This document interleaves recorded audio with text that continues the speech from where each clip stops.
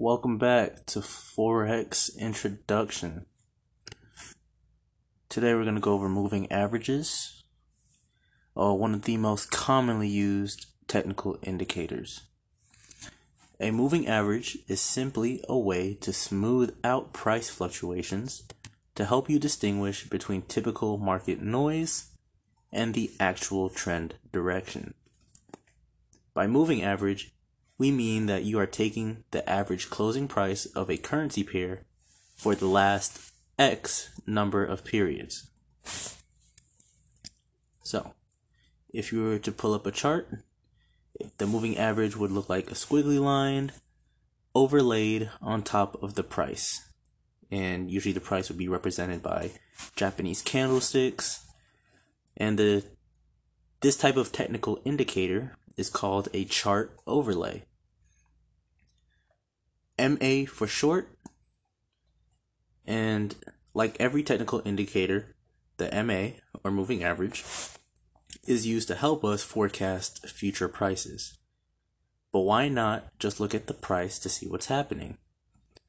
The reason for using a moving average instead of just looking at the price is due to the fact in the real world, trends do not move in straight lines.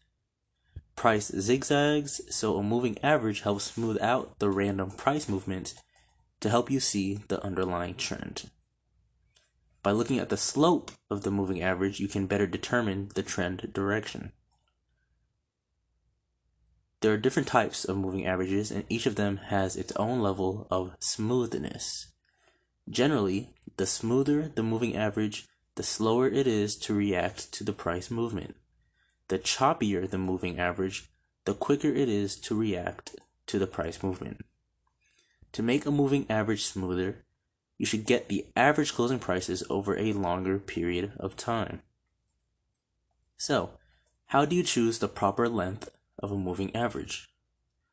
The length, or the number of reporting periods including the moving average calculation, affects how the moving average is displayed on a price chart. The shorter its length, the fewer the data points that are included in the moving average calculation. This means the closer the moving average stays to the current price. This reduces its usefulness and may offer less insight into the overall trend than the current price itself. The longer its length, the more data points that are included in the moving average calculation, which means any single price can affect the overall average. If there are too many data points, price fluctuations may become too smooth that you won't be able to detect any kind of trend. Either situation can make it difficult to recognize if price direction may change in the near future. So, we need to go over simple and exponential moving averages, or SMAs and EMAs. And that's going to be coming